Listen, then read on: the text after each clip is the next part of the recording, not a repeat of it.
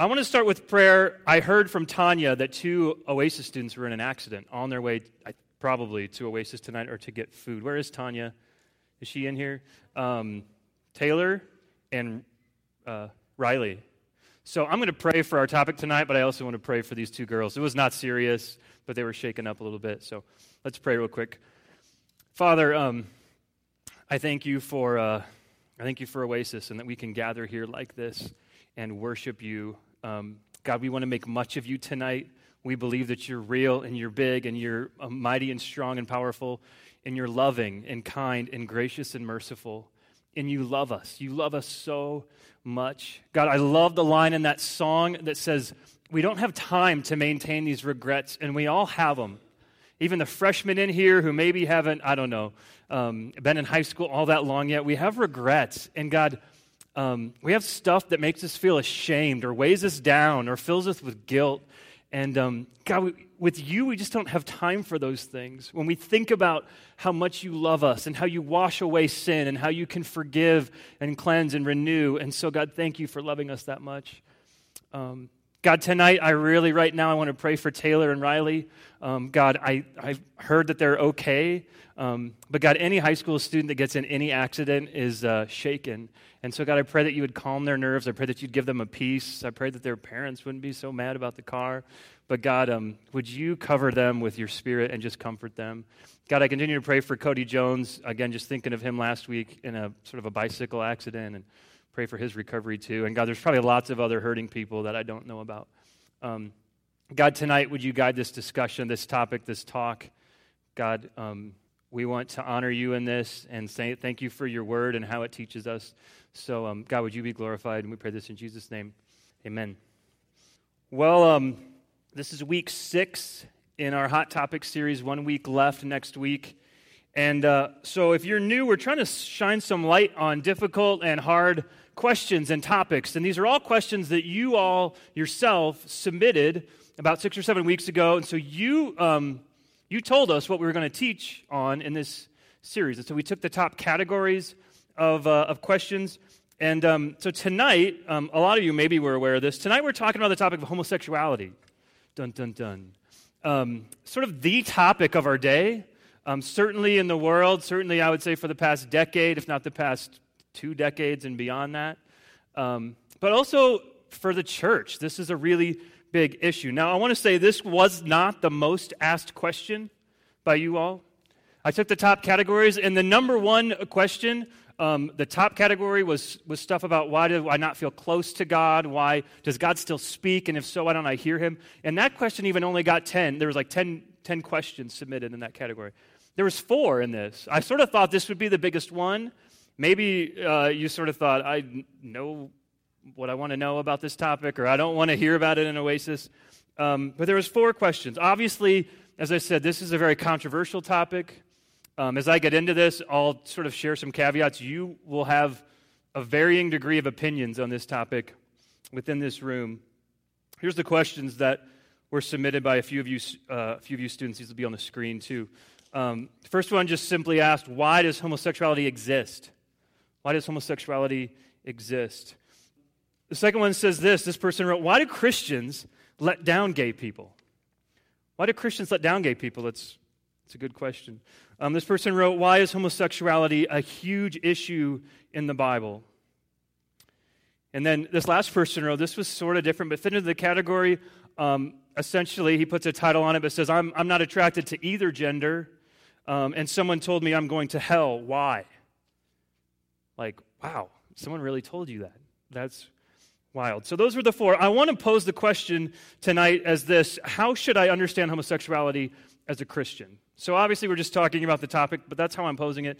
Let me just say, for many of us in here, that topic, this question, is really how you will handle this tonight. You're thinking about how should I understand this topic. But for some of you in here, I just want to make this loud and clear. This is very real.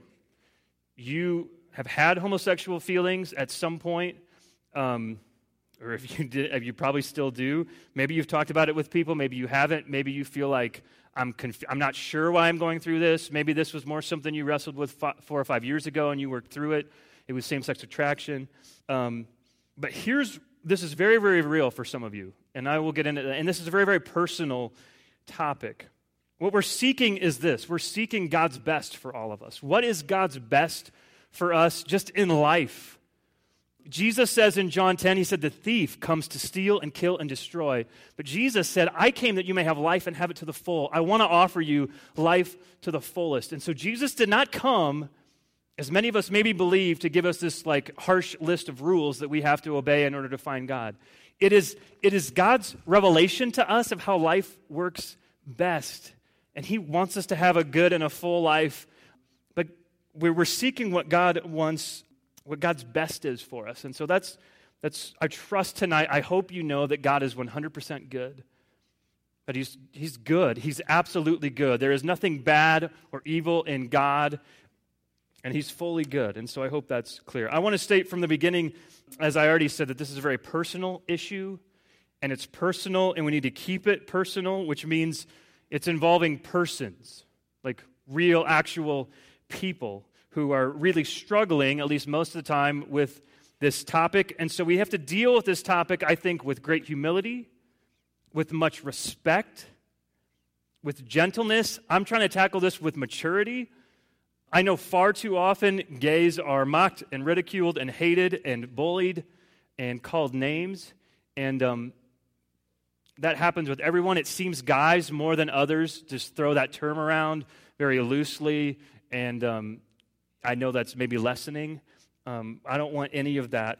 We cannot treat this merely as some academic or socio-cultural phenomenon that's sort of happened in our day that's divorced from real life, flesh and blood human beings. So that's huge. To start with, here's the perception, right? We all know this. The perception, whether it's valid or not, is that Christians hate gays, which is why it's really important for us to talk about this at church, at Oasis. How many of you in here, in fact, I'm sure nobody would not raise their hand, how many of you in here have heard of Westboro Baptist Church? Maybe you haven't. Most people have. I know last year, 2 years ago, I was having lunch with a guy who was new to Oasis. I mentioned that my dad at the time was a pastor in Kansas, and he suddenly got really nervous because Westboro Baptist Church is in Kansas. And just the fact that there's a person who's a pastor who lives in Kansas, he was like, I may be done with this conversation right now just because I'm related to the guy. Westboro Baptist Church, I don't know when this was, 15 years ago, they had a website called God Hates Fags.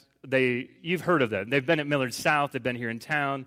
Absolutely have done damage, and they definitely are not living out correct Christian belief and practice. I hope most of you knew that. Despite the fact that they're a Baptist church, they are not representing Baptist churches very well at all. I would go so far, and this sounds harsh, and most of us don't know, this label sounds really bad. I might even label them a cult, and I say that, that may sound harsh.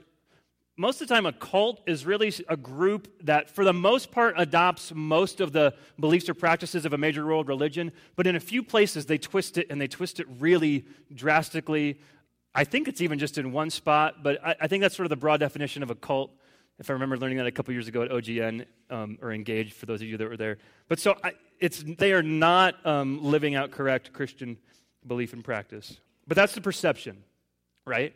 And of course, some so-called Christians do hate gays. We want to approach this issue biblically and graciously and with much respect. So as we frame the question, I want to talk to you sort of like this. I want to frame the question through the lens of grace and truth. And the reason I want to do this is because Jesus, it says in John 1, was full of grace and truth. That Jesus, when he lived and interacted and had relationships with people, he didn't try to balance grace and truth. He wasn't 50% truth and 50% grace. He was all grace and all truth. And he really embodied this in all of his relationships. And so in John 8, for example, if you know this story, the Pharisees bring this woman to Jesus who was caught in the act of adultery and sort of say, hey, we caught her in the act of adultery. Jesus, the law, the old Jewish law, the Old Testament says to stone her. That's what the law says. Jesus, what do you say? And they're trying to trap him. And you remember this, right? Jesus says, first of all, he says, any of you who is without sin, cast the first stone at her. And then they all sort of leave, and I think this might be on the screens, but he says to the woman, basically, where did they all go? Did they all leave? Is no one here to condemn you? And Jesus says, then neither do I condemn you. That's grace. But the next line, he says, go and leave your life of sin. That's truth. He doesn't just let her off the hook. He says, go and leave your life of sin. So he was full of grace and truth. And when it comes to the topic of homosexuality, we want to be like Jesus in the sense that he was full of grace and truth. And I'm sure I won't get it 100% right tonight. I have a lot of caveats to this talk, and I hope you understand why. I know that some of you here tonight will be waiting for me to say certain things, maybe, or not say certain things. Or you'll be happy or not happy based on whether I say certain things or don't say certain things, or perhaps if I say certain things a certain way or not in a certain way. And to the degree we can, I want you to push back at all of that. If you end up agreeing with something I say, please be gentle and humble about that, because there may be some people here tonight that find that painful and very difficult. And if I say some things that you end up disagreeing with me on, which may be, please be gentle and humble about that as well. We really, truly want Oasis to be a place where you can come, believers and non-believers, if you're not sure about this Jesus thing or you're just sort of checking things out.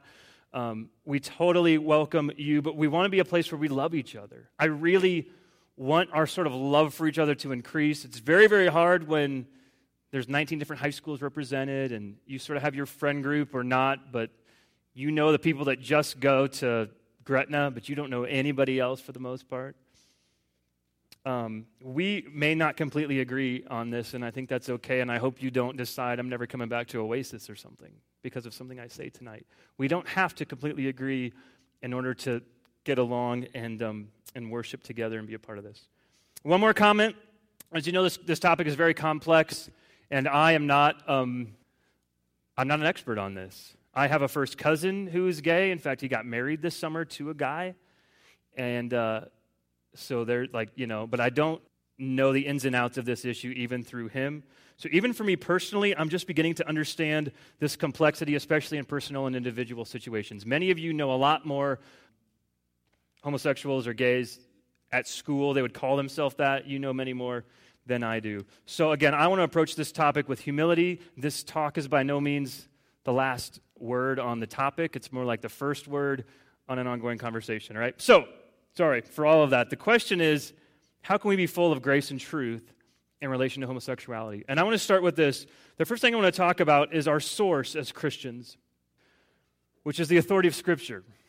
And we always want to be clear that as Christians, we derive our beliefs and our behaviors from Scripture.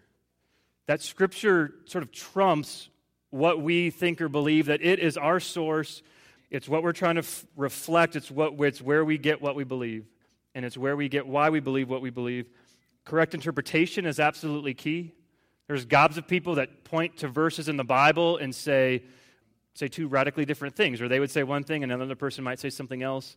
And so correct interpretation is key. I think there was a meaning that the biblical authors had when they wrote certain things, and we need to seek that out. And maybe we don't always get it right, and I will say to you that there are gray areas in the Bible, but by and large, we cannot come to the Bible and saying, well, there are things in the Bible and it was mostly cultural, and so now we're dealing with this now, and so we're going to sort of just ignore anything in the Bible. That's not how we're going to approach it. So if you have a Bible, and I hope you do, or this will be on the screens, the verse concerning the authority of Scripture, or at least the primary verse, is 2 Timothy 3, 16 and 17. And I didn't bookmark these, but I'm going to read this. All Scripture is God-breathed and useful for teaching, rebuking, correcting, and training in righteousness, so that the man of God may be thoroughly equipped for every good work. So the purpose of the Bible, the purpose of Scripture, is those four things. We would not question teaching and training. We all know that. You go to church, the pastor, hopefully, if you come here, certainly, but if you go to some other church, hopefully they teach from the Bible. And teaching and training in righteousness absolutely makes sense. Did you realize that the Bible, one of the purposes of the Bible, is to rebuke us and to correct us? And very, very often, we go, no, you will say this tonight. Some of you will go to your groups and you'll go, I just don't believe. Or I just believe, fill in the blank. Where are you basing your beliefs off of? You believe that? Why? You don't believe that? Why not? But what does the Bible say? And so I'd say this comes first, and this is God-breathed. It's inspired by God. This is talking about the Old Testament scriptures, but we also know now that the writings of the apostles and Paul and some other writers are seen as scripture too. In fact, one point in one of Peter's letters, he calls Paul's writings scripture, but they can rebuke us. It's like, and even, I've said this before, if you have a God that could never rebuke you, if you have a friend that you would never allow to disagree with you or go against you or question you on anything, that's not really a real friend. They're not a real person. You sort of have a straw man, is what they call it. But if your God can't contradict you, so there's times where I get off in what I believe and what I do, and the Bible needs to straighten me out. So again, we believe what we do about homosexuality based on what we see taught in Scripture. Now, the term homosexuality needs some unpacking, and I'm going to get there in just a few seconds. But here's the thing. The Bible really only mentions homosexuality in 6 different passages. It's mentioned in the Old Testament books of Leviticus and Deuteronomy, and the New Testament books of Romans, and 1 Corinthians, and 1 Timothy. And I just want to say with clarity that every place the practice of homosexuality is brought up, it's considered a sin against a holy God. And it's contrary to how God created us. It's not what He desires for us. It is never presented in a positive light. But now understand that me just saying that right there does not automatically make this issue crystal clear and easy. Like many people maybe believe that it does. But that's not all there is to it, although that's important. It's simply not the case. Homosexuality, here's the thing, as a term needs to be unpacked a little bit. If you know a friend or someone that would say that they're gay or that they're homosexual, it could mean that they struggle with same-sex attraction.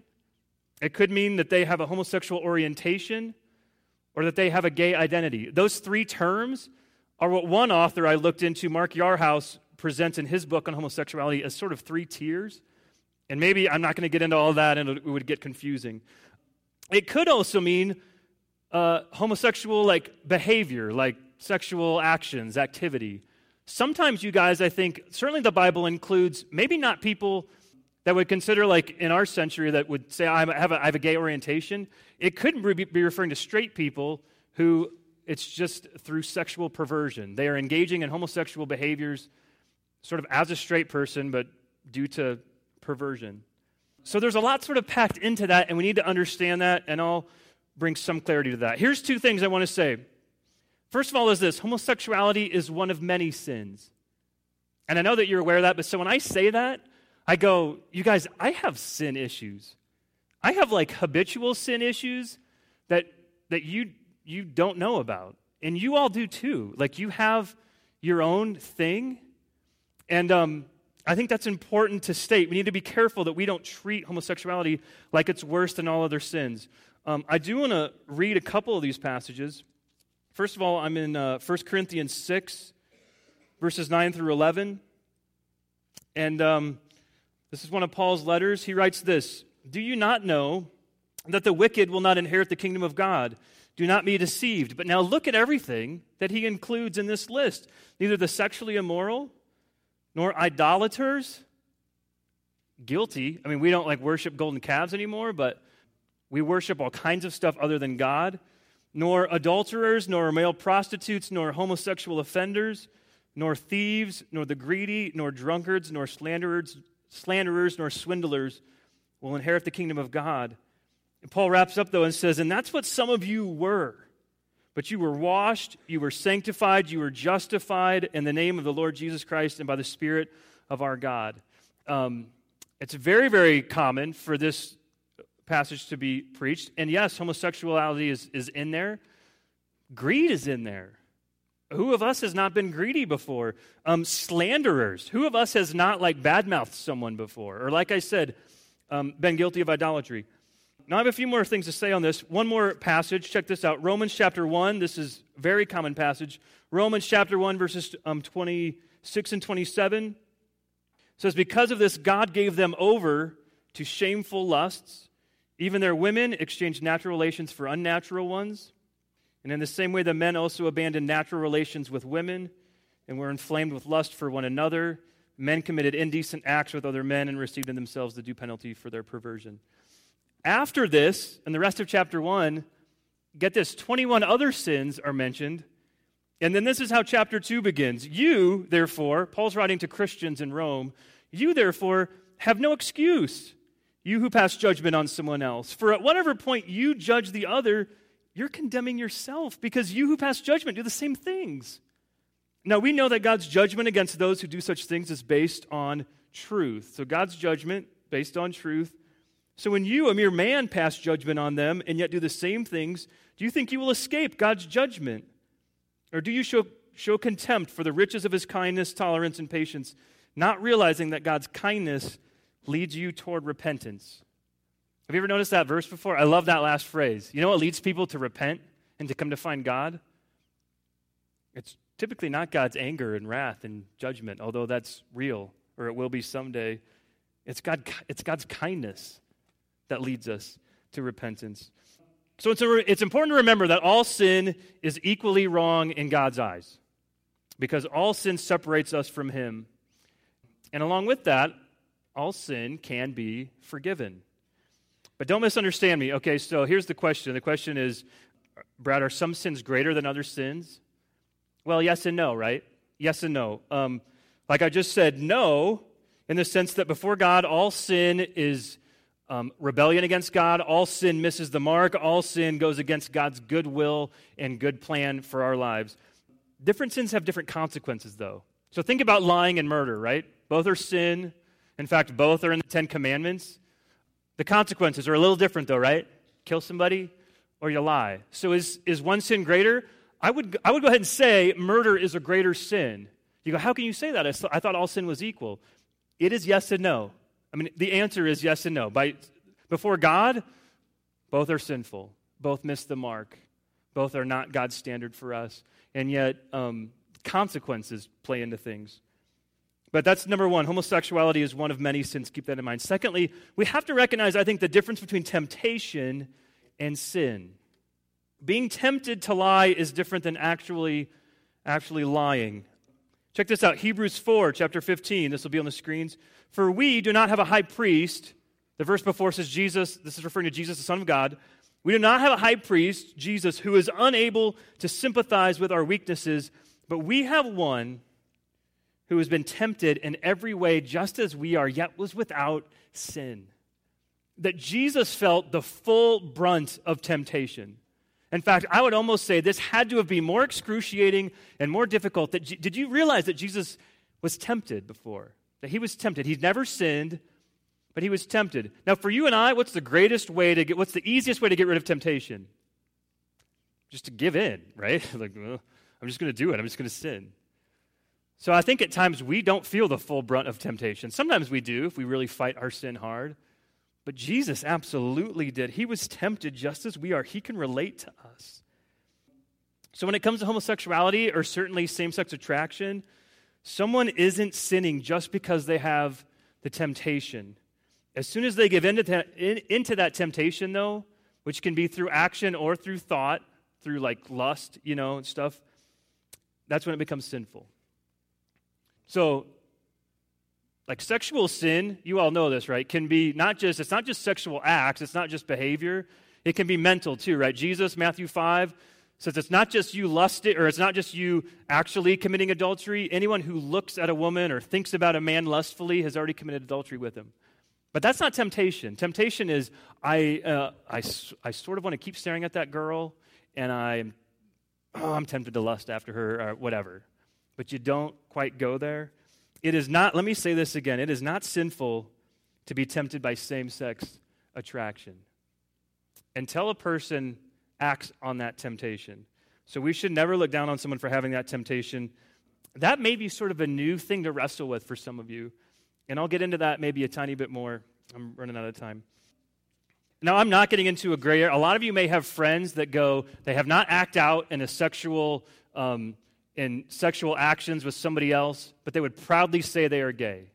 And I think that is an area where if they're disagreeing with what I would say the Bible clearly teaches about this topic, that is sort of sinful. I also know plenty of people. I know someone, a friend of mine, would say, I feel like I'm wired this way. I don't like this. I've asked God to take away this attraction to other men, and he hasn't. I don't feel like this was a choice. But he is pushing against it. He agrees with the historical biblical teaching on this. He agrees that this is not God's best for him. And so he's not acting on it. And I have 3 books. I mean, some of these guys, there have been books written. 2 of these guys are pastors who absolutely would say, I mean, one guy calls himself a gay Christian. Now, you may struggle with that term. I don't necessarily agree with that, but he would say he has same-sex attraction. They are living celibate lives of purity. You guys, if you're heterosexual, you may be tempted to, again, if you had your way, you might sleep with a lot of different people, or you might do a lot of different sexual things. Why don't you? Because you're restraining yourself. There's more to us as people than our sexuality.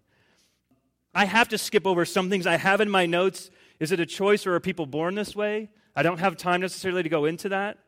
I very well think people could be born with it, and I don't think we should be shocked by that or say that suddenly means that it's not sinful in God's eyes. You want to throw Psalm 51:5 on the screen real quick, Chris?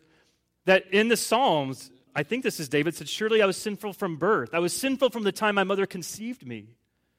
So we're sinful from the time we, even conception. We come out of the womb sort of again, we're toddlers, but no one taught my 3-year-old to throw temper tantrums and to start being selfish and angry. You just, that's automatic. Sin is just part of us as a result of the fall, and that's that. I can't go into that a ton. As I sort of wrap up, here's a couple more things. As Christians, how should we react to people that think homosexuality isn't a sin and who aren't Christians? This is huge. I just want to read this. I think this is a phenomenal verse. Paul writes this. He's writing to the Corinthians. He says, I have written to you in my letter. So he wrote a letter before this letter, and we lost that letter. But he wrote to the Corinthians. He said, I've written to you not to associate with sexually immoral people. And they misunderstood that. And he's clarifying, and he says, not at all, meaning people of this world who are immoral or greedy or swindlers or idolaters. In that case, you would have to leave the world. He's saying, I wasn't talking about non-Christians. He goes on to say, now I'm writing to you, you must not associate with anyone who calls himself a brother, who calls himself a Christian, and who's sexually immoral, or all these other things. Verse 12, what business of mine is it to judge those outside the church? But he says, are you not to judge those inside? So he's saying, look, if you have friends that are non-Christians, don't even bring this up. It's just not helpful to them. They're not believers. They don't need to feel judged by us. It's almost, I think we tend to, as Christians, judge those outside the church and then, I guess, sort of not judge those within the church that claim to be Christians and aren't living according to what Christians believe at all. So sort of make sure you get that right. I think our general response should be love. Here's my final application, 6 things. If you're talking to someone who openly practices homosexuality and they've felt judged by Christians, or they're passionate about telling other people that it's okay, and maybe you believe that, I really want you to wrestle with this and wrestle what the Bible teaches on it. I'd say this, 6 things. You could apologize on behalf of the church if they've been hurt. That our general demeanor toward anybody who's not a believer, who's sort of championing this, is we should just love them. We should be friends with them. I guess I'm getting ahead of myself. Number 2, don't be argumentative. It just won't get you anywhere. It won't. Treat them with love, dignity, and respect. Number 4, do not think it's a simple matter of change, because it's not. There have been a small percentage of people who have said, I feel like I'm gay, and have fully said that, and then they have changed, and they've gone on to get married and have kids. I know guys like that. There was a guy 8 years ago in ministry when I was doing Tribe, came to me on a Wednesday night, said, hey, I'm gay. We walked him through. It was like years and years. He's married now. He has a kid. There's a small percentage, but that is not usually the norm. And don't think it's a simple matter of change, and don't try to oversimplify it. Number 5, you don't have to compromise on what the Bible says. Now, when I say that, I don't mean you go beat people over the head, again, with what the Bible says. I'm saying that for you and in your heart, you do not have to compromise on what the Bible says. It's our source. It is our authority. If you're a Christian, you need to come to terms with what you believe. And if you're not a Christian, like, why do you believe what you believe? Just because you feel that way? Well, where did that come from? We believe a lot of weird, wrong stuff. We need a source for what is true and truth and what isn't. And then finally, seek to build relationships with them. I seek to build relationships with them. My cousin who's gay, that has been a difficult process for our family and our extended family because he chose to get married. Some people didn't go to the wedding. Some people did. I think you can love and accept someone and yet not sort of not celebrate it with them necessarily, or not say I believe your lifestyle is okay, but I don't think we need to tell them what we believe all the time. I think especially they're non-Christians, it's what Paul just says here, it's not our place to judge those outside the church. He goes, those in the church, that's sort of a different story. I did not tackle tonight, say some of you here tonight, you wrestle with this. Or you have a sibling who struggles with same-sex attraction. Please come talk to me. I know I have a great friend here at Brookside that's in that boat who would love, if you're confused or don't know what to do or your small group leader could help you.